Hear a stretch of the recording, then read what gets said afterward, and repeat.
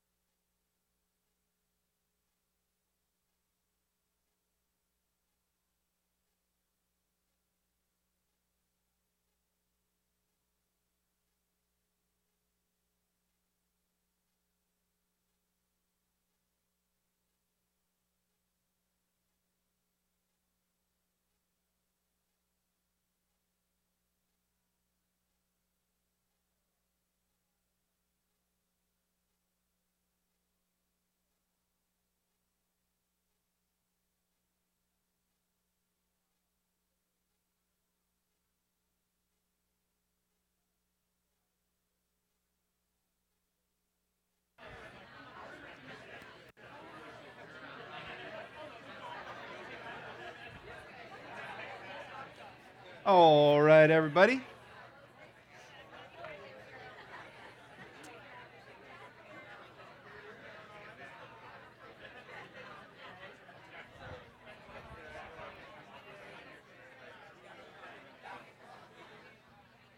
All right, here we go.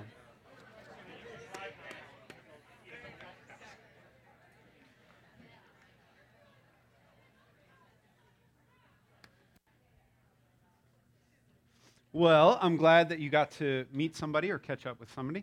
I am Scott. I'm the lead pastor here at the old Jacob's Well. My privilege to be with you. And we are actually finishing a series today on the 10 Commandments. And so, do you want to guess which commandment we're talking about? The 10th. What do you know? Yeah, there you go. And so, actually, Mike, would you add to the Scrolly Bible Exodus 20:17? I realize that's the one verse I didn't put in there is actually the verse that we're talking about. Here's what I will say by way of introduction, though, is there's been a couple of themes here throughout the series that I feel like are worth highlighting. One of which is that sometimes we think of the Ten Commandments and all we think of are the don'ts. And this idea that the Ten Commandments are sort of this strict definition of all of the things that make God really upset and all of the things that, naughty little boys and girls do as opposed to good people do. But we said that there's a lot more going on with the Ten Commandments. Namely, the two things that I would love for you to have ringing in your mind when you think of the Ten Commandments, having gone through this series, are one, that they reveal the heart of God. In fact, traditionally, the Ten Commandments aren't really called the Ten Commandments. They're called the 10 words. They're called the Decalogue, if you remember that from our intro. And words, especially in that ancient context, were more understood as divine communication and divine revelation from the deity to reveal something of who that deity is.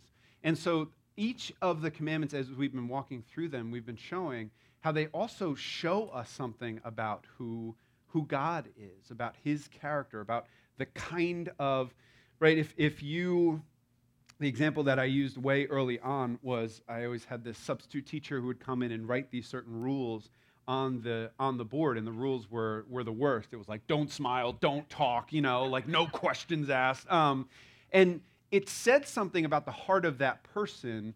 It revealed something about who they were, given the laws that they set out. And not that there's anything wrong with laws, because there was also other substitutes who would come in and put rules on the board, and it would be, have fun, be respectful. If you have a question, go ahead and ask it, and you'd go, oh, like this is going to be a very different experience. And so that's one of the things that we tried to get from this was, what does this reveal about the heart of God? And we'll land that also with the Ten Commandments. The other thing that I would love for you to have ringing in your ears, and I'm stealing this from John Scalambro, who is a pastor down the shore, who was an intern with us, who was a beloved member of Jacobswell for many years. He happens to be teaching through a similar series down there. And his big theme for the series was a great little phrase where he said, the Ten Commandments are rules for the liberated life. Rules for the liberated life.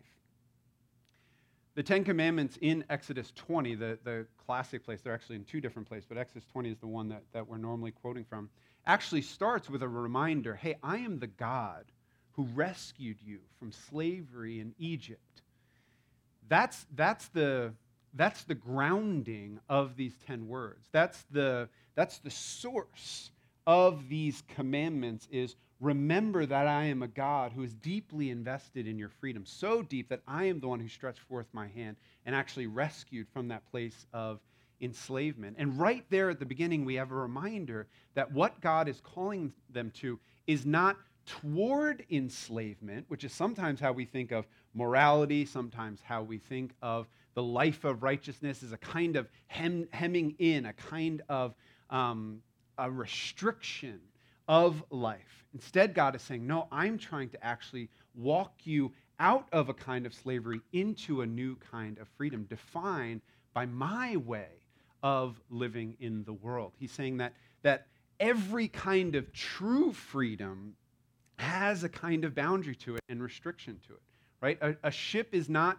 merely free when it can go anywhere it wants to go. It's free when it's headed in the direction that it was actually destined for. And that's what God is doing. He's saying, I made humanity with a certain kind of purpose, with a certain kind of end goal, with a certain way that we would most flourish. But when we depart from that, what the world would define as freedom to do whatever we want, he would say is actually a kind of re-enslavement to our desires. And desires are really what we're going to talk about here today. So here is the 10th commandment. Mike, do you have that? Exodus 20:17. It reads like this. Look at that scroll. So beautiful. You shall not covet your neighbor's house.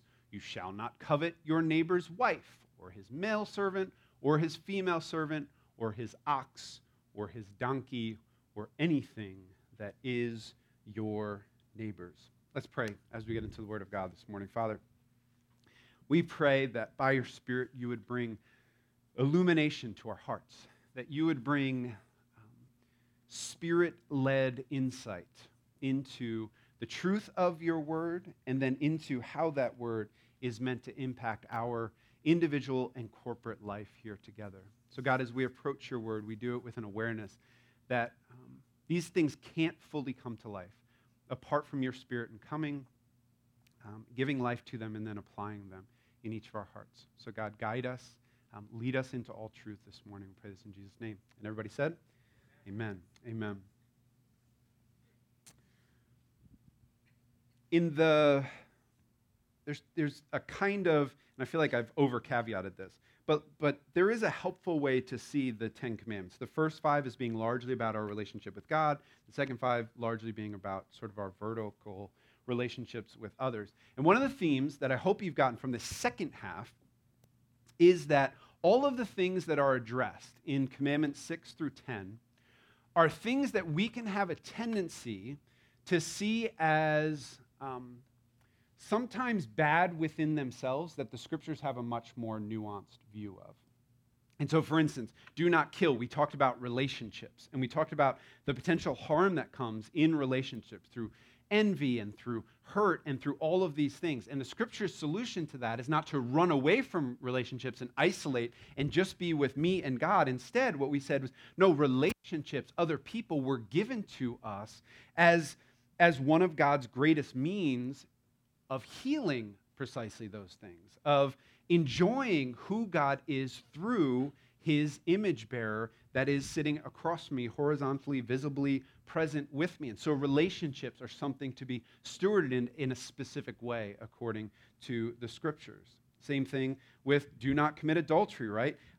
Now he goes from our relationships specifically into romantic relationships, specifically into marriage relationships, specifically into the very intimate area of sexuality. And what would be easy there is if we said, like many have throughout history, well, then maybe we should just do away with sexuality and run from it and renounce it. And certainly there is a kind of calling that the scriptures affirm to celibacy. But the scriptures also say, no, that sexuality properly placed, properly stewarded in the life of a follower of Jesus is a good and great, capital G, good thing, a gracious thing, a gift from God. So too with do not steal, we talked about how possessions, again, it's very easy to say, well, if greed gets in the way, if the desire to steal comes from the desire for more stuff, maybe we should just renounce possessions. Maybe we should be people who don't own anything. No. Christianity has a much more nuanced view of possessions and of wealth, that these things are part of why God created us. When he gave us dominion over the world, that assumed a certain kind of management, a certain kind of ownership that we would enjoy over parts of God's creation. It all comes down to how do we steward that? Do we steward that for our own gain, or do we steward that in the way that God has called us to steward that? Graciously, generously, for the good of others. So too, last week, as we talked about, thou shalt not bear false witness. This idea that our words have this very unique power to them, and the scriptures are full of warnings about the unbelievable, unique power of words. But again, the solution is therefore not to say, well, then I just won't say anything, I'll never move toward anyone. No, because our words, that same power that can do such harm, can do such amazing beauty and blessing in the world if stewarded properly. Why do I walk through this? Because this one, I think it especially pops off the page in terms of, right, what this is talking about is coveting. The idea of coveting, as one author puts it, is an inner grasping after things that says, unless I have that thing, I'll be miserable. We're at the level of desire. These commandments have gotten into our bedrooms, they've gotten into our wallets, they've gotten into our relationships, they've gotten into our speech and words. Now it's gone so deep into us that it's talking about our internal desires. If you think about it, most of the other commandments and the extent to which, especially in the second half, and the extent to which we are faithful to them is observable by other people. Whether you kill or not, whether you steal or not, right? Whether you bear false witness or not. These are things that are observable. Coveting is not necessarily something that is an observable behavior because we're dealing with inner life here. And so first thing that I would say is that we have a God who cares about that part of our life. He is not merely about external behavior and external adherence to a set of codes. It's almost cliche to say that Jesus, particularly in his teaching, again and again moves towards, but what's going on in the heart? Now, I think that we as Christians can go so far with that to almost say he doesn't care about observable behavior. It's just what's going on in my heart. I know I've been a complete jerk to you. I know that I've done horrible things, but my heart, if you could see my heart is good. Okay, we don't want to make a disconnect between those two things, but we also don't want to swing the pendulum to, well, as long as I look okay on the outside, who cares what's actually going on at the level of my desires? No, God is actually deeply interested in these things.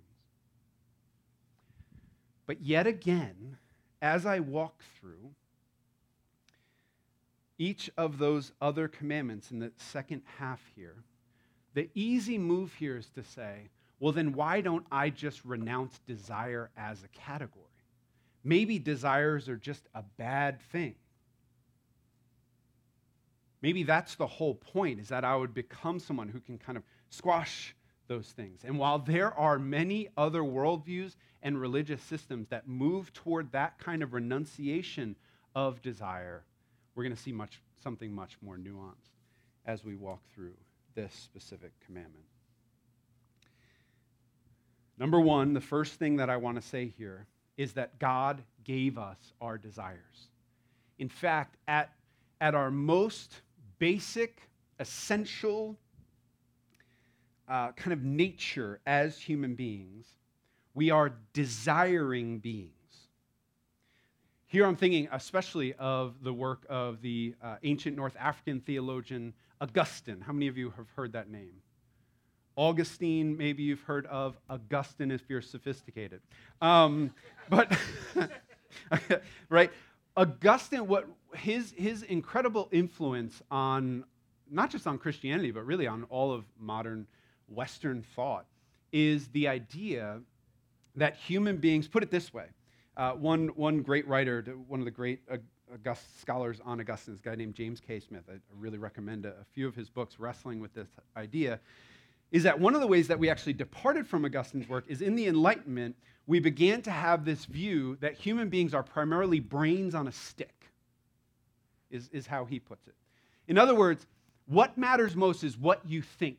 And if you could just change someone's thoughts, if they could just believe the right things, if they could just have the right perspective on things, then that would be transformational for the person. And what the whole Enlightenment project has found is that there's actually something much deeper than what's up here. It's what emanates from here. It's our base desires. That how many of us wouldn't bear witness, and by the way, Augustine is just getting this from the scriptures, how many of us wouldn't bear witness that sometimes what we believe is unbelievably, almost bafflingly conquered by what we want? That, yeah, you can say, I believe certain things all day long, but at the end of the day, what often wins out in terms of what we do, our approach to things, what's going on inside of us, is these deeper desires. This is how God made us.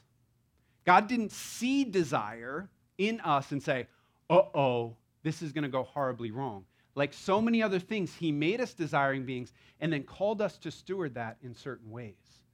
And like with so many other things, the human story goes horribly wrong when we steward those things wrongly for our own gain.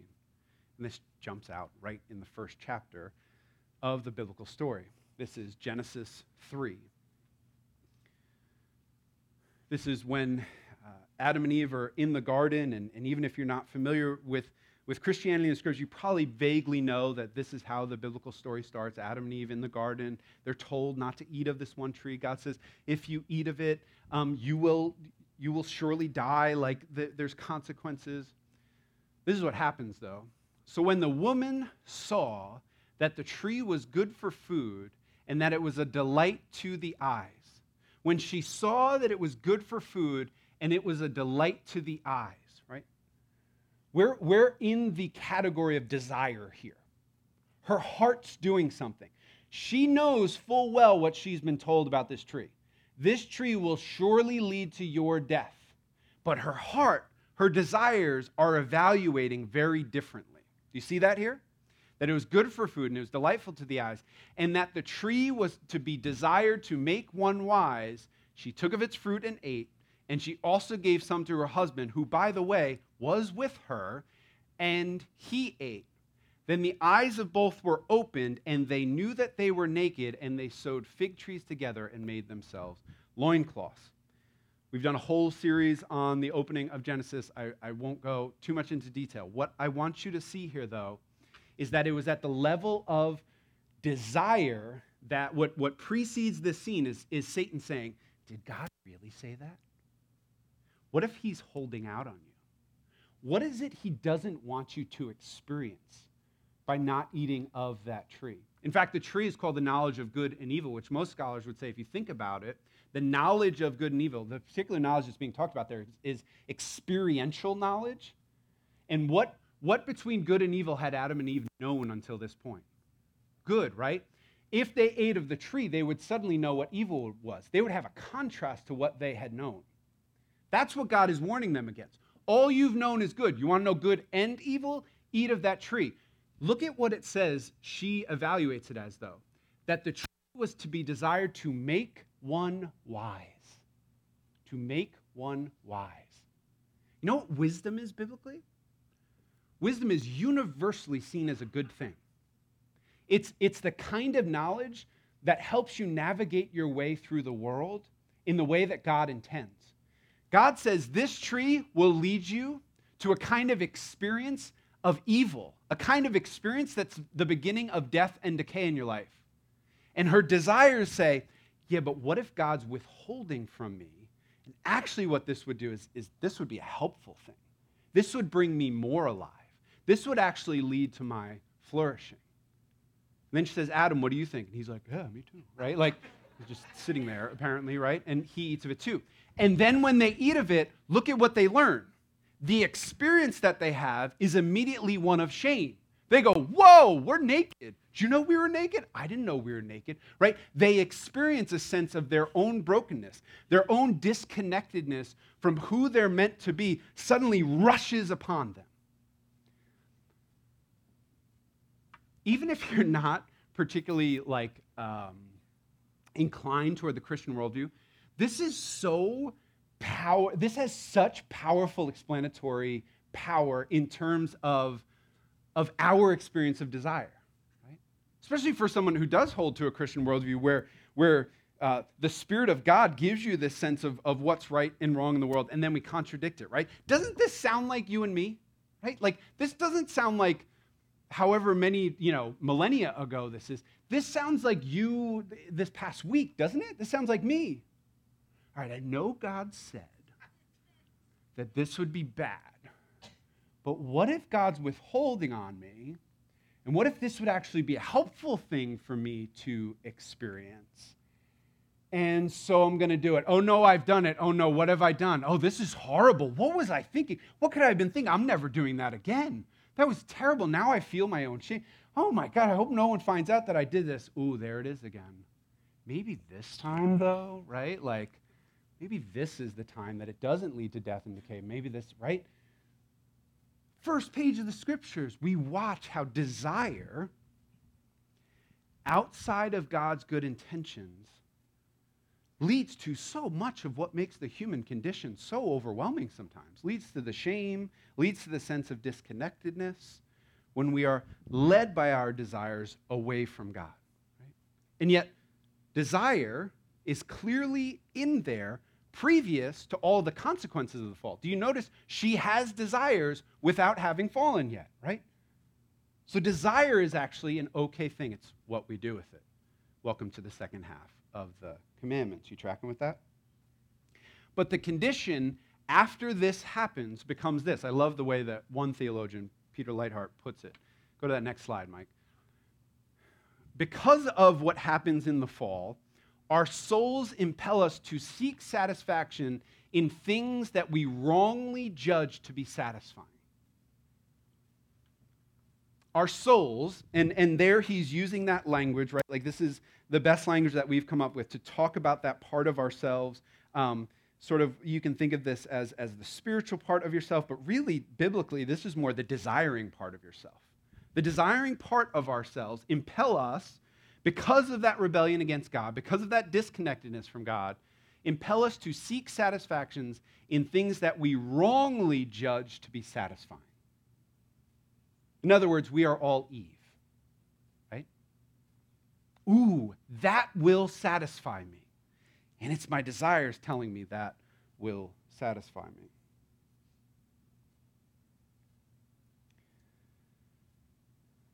Covetousness, I think about this a lot. Pastor John Piper might be a familiar name to some of you, pastor in Minneapolis for many years. He defines covetousness as desiring something so much that I lose my joy in God. Desiring something so much that I lose my joy in God. In other words, unless I have that thing, I simply will not be satisfied, in spite of the fact that I have God, who is to be my satisfaction, who is to be completely satisfied. Yeah, but what about that thing that I don't have? That's covetousness. That's what's being spoken against here. That's what this commandment is warning us against. Be warned against this constant restlessness of heart, Augustine, speaking of, famously said, "Oh God, our hearts are restless until they find their rest in you." Oh God, our hearts are restless until they find their rest in you. This is James. We've been looking at James a good bit because James is the brother of Jesus, and he's often meditating on the teaching of Jesus. And here, this is really helpful again on this category of desire. Let no one say when he is tempted, "I am being tempted by God." For God cannot be tempted with evil, and he himself tempts no one. Okay, so that's off the table. When there is something that allures us, when there is something that we believe that we need, it is very easy to say, well, God put it there, right? It's very easy to say that about the tree. Well, God put it there. No. This is what James is saying. Can't blame God, because God actually warns us, if anything, against our temptation. So it's not God. This is not God's doing. You can't put this on him. Rather, each person is tempted when he is lured and enticed by his own desire. Then desire, when it has conceived, think of the metaphor here, gives birth to sin, and sin, when it is fully grown, brings forth death. So he's saying that temptation is like a lure.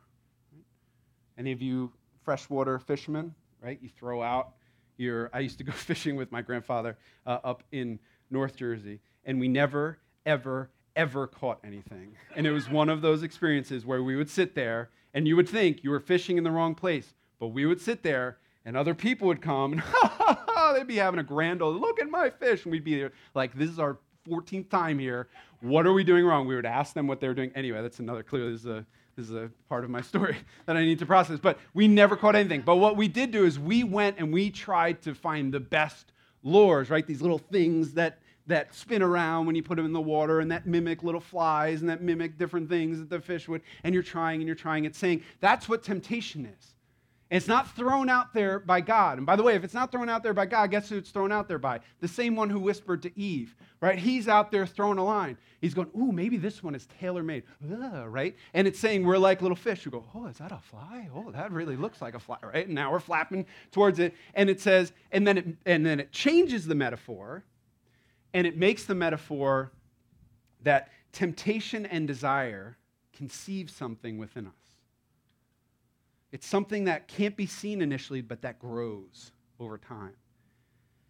Then eventually there's a moment where that thing's got to get out, and that thing that's birthed is sin.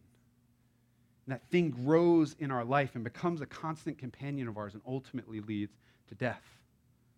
Right? It's a very dramatic switching of metaphors, but that's what he's saying here. He's saying when that temptation meets with desire within us, and when that's tended to, it grows into something that will ultimately lead to death.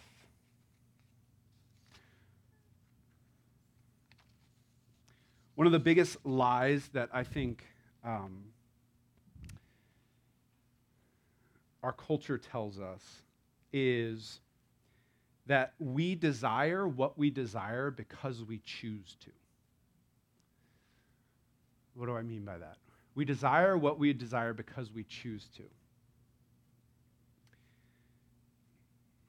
There are desires within us, right? Some good, some bad. But the biblical view of those desires is that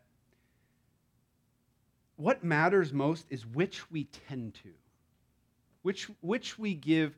In fact, I'll jump ahead. I have this later, but listen to, Mike, would you go to the Romans 13 passage? Listen to what the Apostle Paul says here. He says, "Put on the Lord Jesus Christ and make no provision for the flesh to gratify its desires." This is a great one or two sentence summary of the biblical view of desire. Is that desire's in there, and we can tend to good and bad desire. We can make provision for it. In fact, this word "make provision for" is a fascinating word because it's almost always used of God, and it's used of God's forethought. The ability of God to, in advance, tailor the circumstances of our life toward his ends. And it says we can do that with our desires. We can say like, ooh, this is the way that I'm going to scheme and make sure that my desires are fulfilled. And it says when you get to that point, when you're putting forethought into the tending to those wicked desires, you're in a really dangerous place because you're feeding things that will grow and that will not become fruit in your life, will become poison in your life.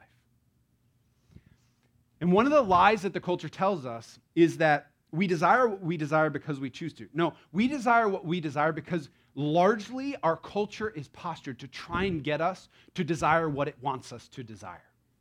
Right? This is why social media exists and why, right? Like this is why Elon Musk pays $44 billion or whatever it was for Twitter, is because you realize this right now. Thankfully, I feel like this is cliche, right? What's the product that people are paying for, that companies are paying for on social media? What's the product? How do they make money? It's you. It's me.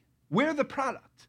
And the product exists to be sold to. The product exists for ads, right? Like this is why Instagram is no longer you following your friends. It's you following 16 boutique clothing companies that somehow look and, like tend to your own style, right? Like that's what ads are meant to do.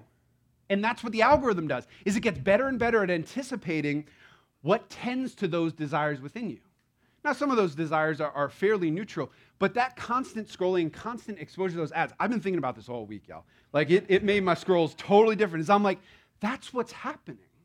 I'm not choosing to desire, like, vintage Yankees apparel, right? Like, I didn't wake up in the morning and I'm like, my life would finally be complete. But you scroll by it enough, you're like, I think I do need that, right?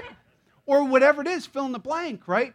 Your house decor, like, I think we do need granite countertops. Like, I think we do. And they're on sale. It's Black Friday, for goodness sake, right? Like, that's like all of what we are right now. Like, wake up and see it. This feels a little bit like the Matrix. Like, take the red or green pill, whichever one you're supposed to take, right? Like, open your eyes. That's what this is doing. It's making provision for the flesh. There are other people in the world that you have never met who are making provision for your flesh and who are trying to get you to see things and to meditate on things that birth desires in you that wouldn't otherwise poke through the soil. That's what we're being warned against. Is sometimes this is actually out of our control.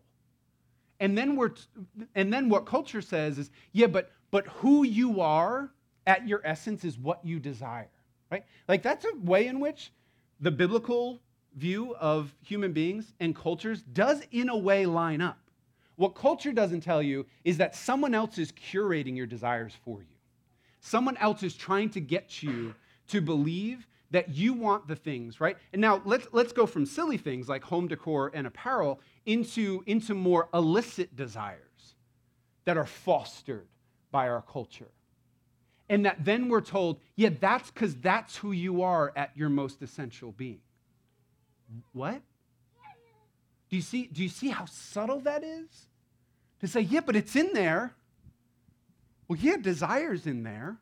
But if you feed me constantly and I meditate on things that are outside of God's good purposes and designs, then yeah, those things will feel like the totality of who I am. Here's what's so interesting. This is what that same theologian, Peter Leithart, goes on to say. He says, what's fascinating, though, is the Bible doesn't teach us to master, control, or kill desire as a category, right? Many Eastern religions specifically do teach that, right? Like the goal is the mastering, the killing, the quieting, the extinguishing of desire itself. Rather, biblically, our desires are to mature so that our souls, brought to life by the Spirit, move us to pursue real treasure and eternal glory with passion. I'll leave that up for just another second.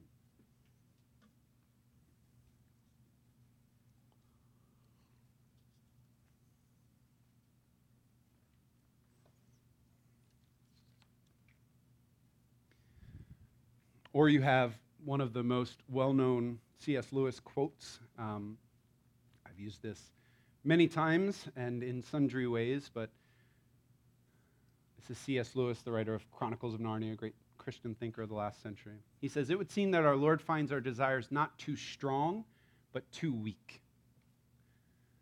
That's a paradigm shift unto itself right there.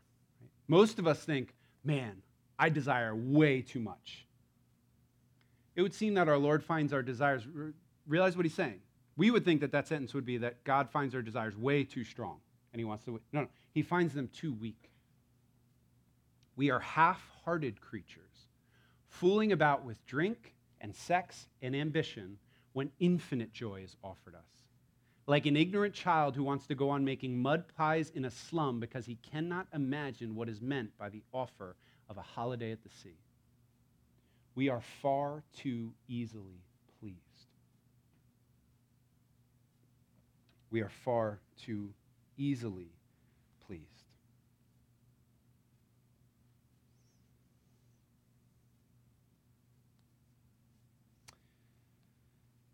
Jesus said in Luke 12 these words. Jesus said to them, "Take care and be on your guard against all covetousness, for one's life does not consist in the abundance of his possessions." He says this needs constant tending to. Take care, be on your guard against things that make you believe that you can't be happy without them, because your life is not at its most essential about the accumulation of stuff. This is Jesus 2,000 years ago, right?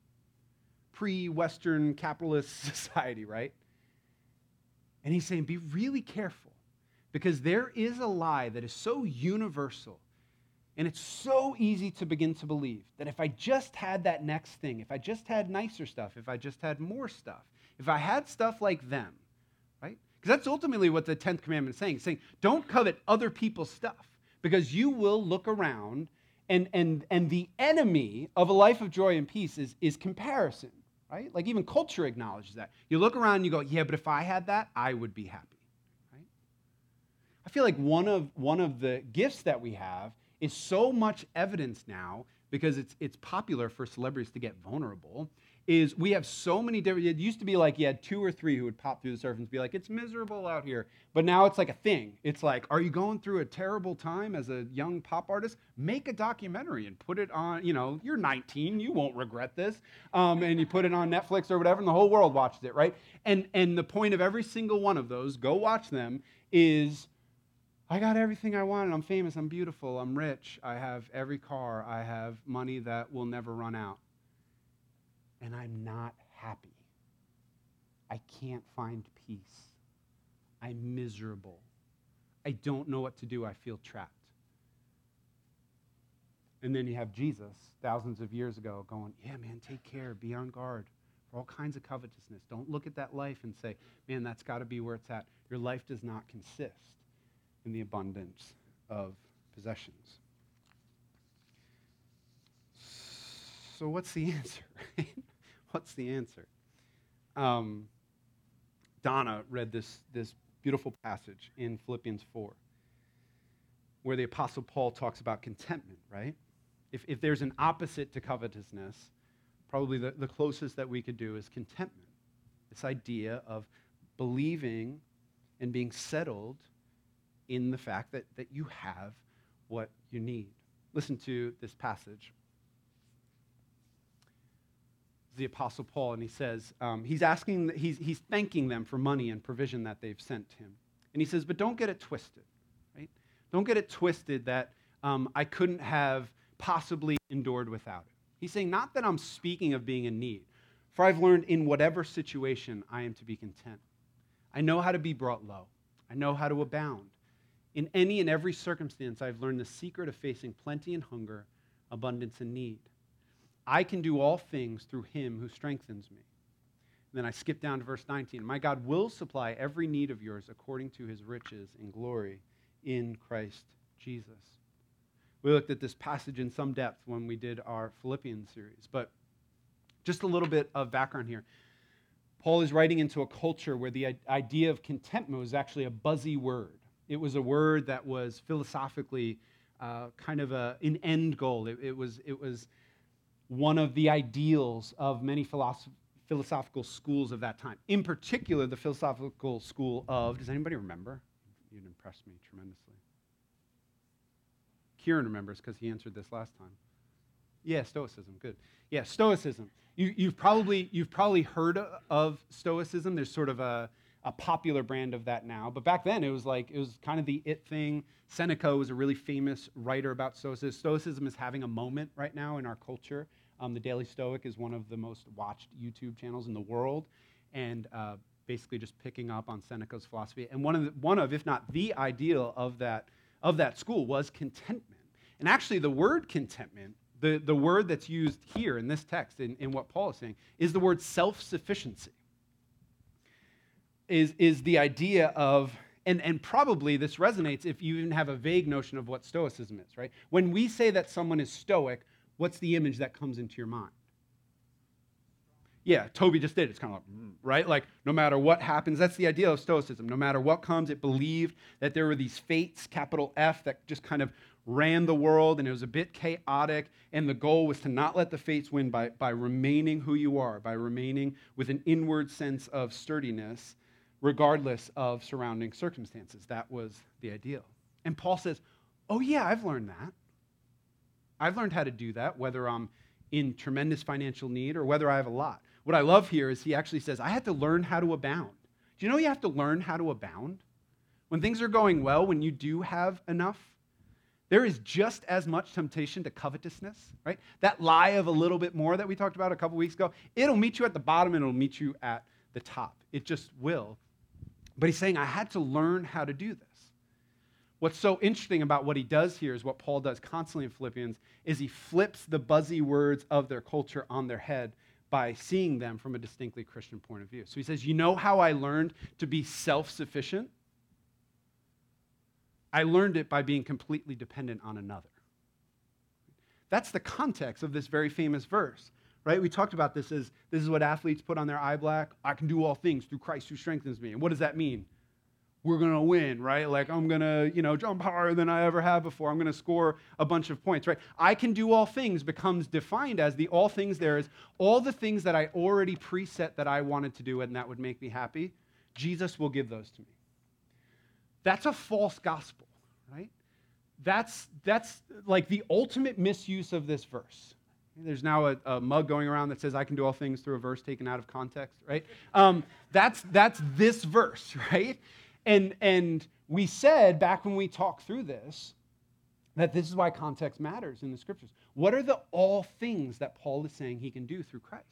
The all things is in all the circumstances of life, I can actually know what it is to be content. He takes self-sufficiency and flips it on his head by saying, you know how I'm self-sufficient? Through him, through another, through connectedness to Jesus.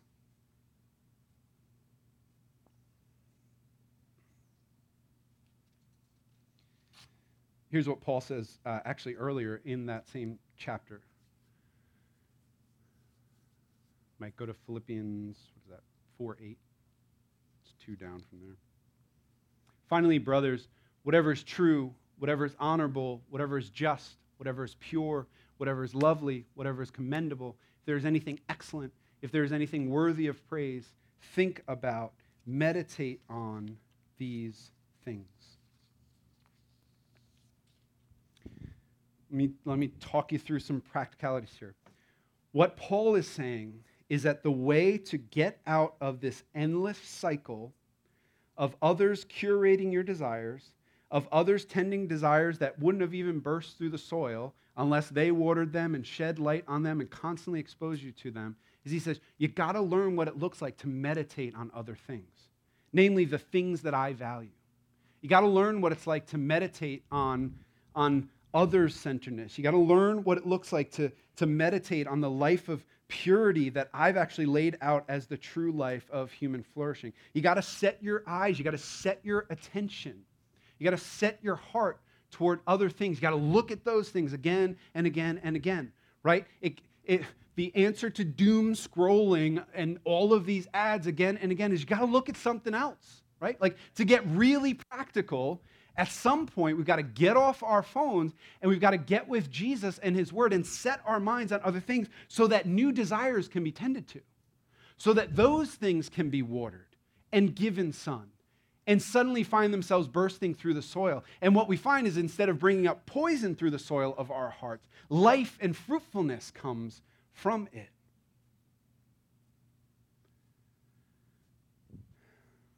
I'll give you two practices that I think are really important to land this, right? Because we just had Thanksgiving, and so hopefully you can see the very obvious connectedness between covetousness and contentment as its opposite, and how gratitude feeds into contentment, right? One of the ways to get away from, I'm not going to be happy until I have that, is to reset your mind on what you've already been given. And here I'm talking about the deepest spiritual realities that you've been given. To say, God, I can't believe that I've been rescued, that I've been truly forgiven, that I'm a real son or daughter of yours, that I have a bright eternal future and hope, regardless of what I do in this life. God, thank you that you've made me new and that you see me, that you've welcomed me in, that you relate to me by your Spirit. But I'm also talking about even more practically, saying, God, thank you for the life that you've given me. Thank you for the stuff that you've given me. Thank you for the job that you've given me. Right here I think of our children who aren't, my eldest isn't here today, so I can say this. Sorry, Dre. But right, like you see covetousness in kids, right? Like it's just there. That idea of like, I won't be happy until I have the next thing.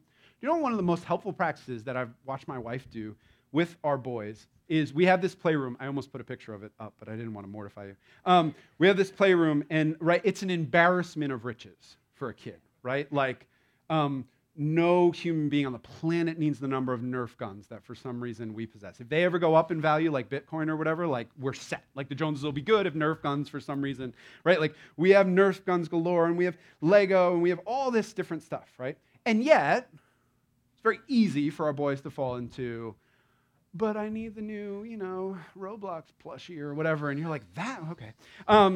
But I get it, right? One of the most helpful things that Sarah will do from time to time is to say, okay, I've had it, kind of. Like, go in the toy room and look at what you have.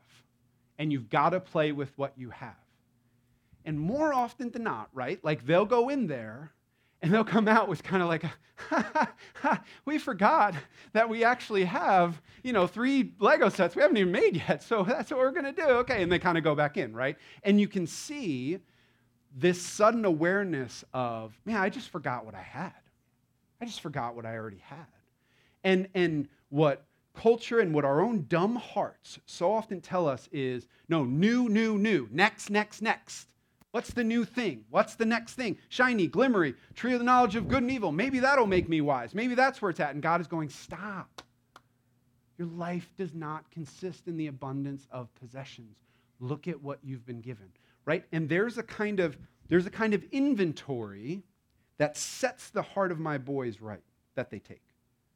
I think that there's a kind of inventory that the follower of Jesus needs to more regularly take in order to reset the heart.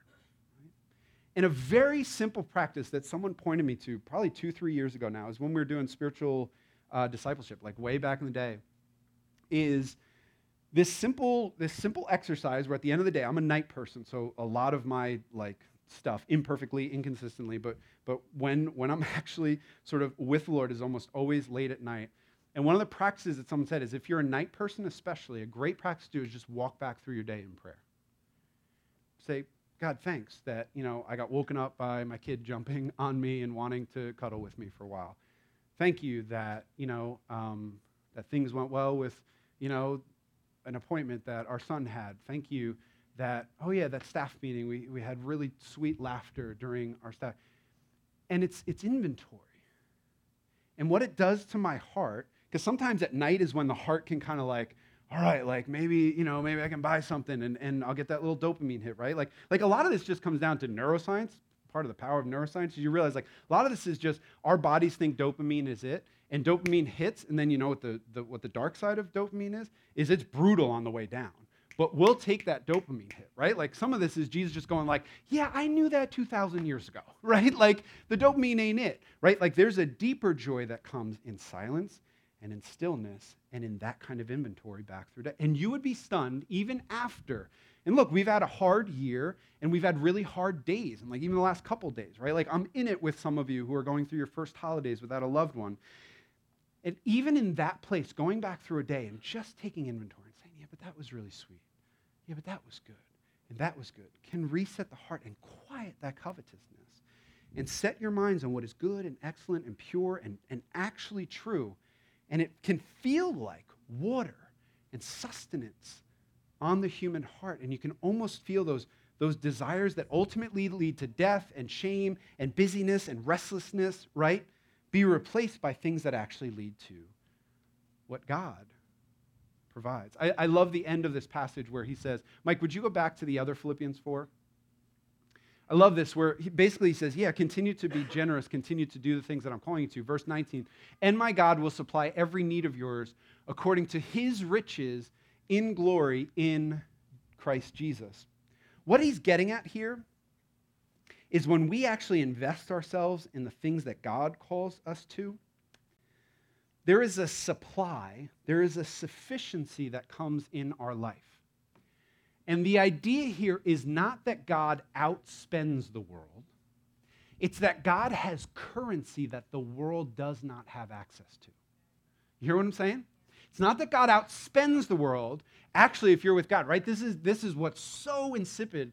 What does insipid mean? Insidious about the prosperity gospel is this idea that God outspends the world. You come in here and God's going to, whoa. God literally says life does not consist in the abundance of possessions. Why would the gospel be a promise of the abundance of possessions?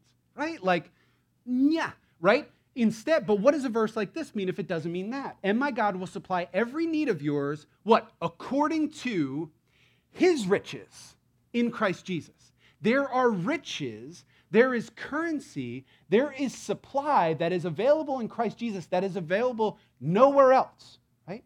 This is not God outspending the world. It's giving you things that only he can give you. And he's saying, lean into that kind of currency. Because life does not consist in the abundance of possessions. What it consists in is the nearness and the abundance of God's presence in our life, right? This is why, last passage, this is why you have Jesus saying things like this, right? And I could have just as easily pulled from the story that the name of our church comes from. Listen to Jesus. Jesus said to them, truly, truly, I say to you, it was not Moses who gave you the bread from heaven, but my Father gives you the true bread from heaven. So this is him, again, going back to the story of Moses. We said that Jesus does this in various ways. He's a second and better Moses. He's talking about the story of man in the wilderness. The people are desperate. They're hungry. They need food, and God begins to provide for them with the manna. And Jesus says, this is what God does. He provides exactly what you need. For the bread of God who is he who comes down from heaven and gives life to the world. They said to him, sir, give us this bread always, right? Like, this is very similar to the woman's response, if you know the story of Jacob's well. She says, give me this living water. Sir, give me this living water. They say, sir, give us this bread always. Jesus said to them, I am the bread of life. Whoever comes to me shall not hunger, and whoever believes in me shall never thirst. He says, connectedness to me is what life consists in, and it's what you're actually hungry and thirsty for. That's what you're hungry and thirsty for. It's not more stuff. It's not more status. It's not a better job. It's not your neighbor's wife. It's not your neighbor's car. It's not your neighbor's wealth. What you're actually hungry for. Those are false substitutes for what you actually were made to most deeply crave, because you were made to crave. And God is saying, get the hint. That craving that is given to you by me, that is not satisfied in the pursuit of 6,000 other things, it's there for a reason, right? There's another great C.S. Lewis quote. C.S. Lewis said, if I am hungry, then there is an assumption that there's such a thing as bread and food that's in the world. If I am hungry and thirsty at a soul level, one can only assume that I was made for something beyond what this world provides. In fact, I was maybe made for, if there is a desire in me, this is exactly what Lewis says. If there's a desire in me that nothing in this world can satisfy, the only logical conclusion is I was made for another world. Is I was made for another being. Is I was made not to be satisfied by this world. Contentment, taking inventory, gratitude for God, right, is one practice that I would commend to you. But this is why irreducibly, so much of the Christian life comes down to, are you or are you not abiding in Jesus? Is there any connectedness to Jesus? If you are going on a long journey through a desert and somebody says, do you have what you need? And you say, yes, I have what I need. I have food and I have water. And then at no point in time do you consume that food and water. And you get to the end and you wonder, I thought I had what I needed. You didn't eat it. You didn't drink it. Just after this passage, Jesus says one of the weirdest things he ever says. He says, but you got to eat me. You got to drink of me. And his disciples go, that was really weird, Jesus. Like, that's a weird teaching. What's he getting at? He's saying, at some point you have to consume relationship with me. You can't leave me in your backpack and then blame the provision that has been given for you. You've got to engage that somehow, right? And look, here's what's beautiful about the Christian life. It can start so simple, right? Like I think for too long, we as skeptical Western evangelicals have made fun of things like quiet times. It's like, well, what else is there to stay connected to Jesus? You got to have something. You got to have some rhythm in your life, right? Like one of the blessings of growing and maturing in faith, right? Like that theologian says that our desires are meant to mature, is one of the things that matures, that desire maturing in you, is you feel the lack of connectedness to Jesus more over time. The more connected you become to Jesus, you feel that lack more. You know why? Because your desires are changing. Because you're, to use a phrase, you're acquiring a taste for what actually satisfies. And so when you don't have it, right, like at some point you're supposed to grow out of loving McDonald's, right? Like that's just a truism of life, right? Like some of you are very offended by that. But right, in the in the analogy, right, there's a maturing of our desires that's meant to happen where we go, yeah, once a Sunday ain't enough. It's not enough. It doesn't do it for me anymore. And don't despair of that and say, well, maybe God isn't good anymore. No, you just need more of him because your desires are maturing.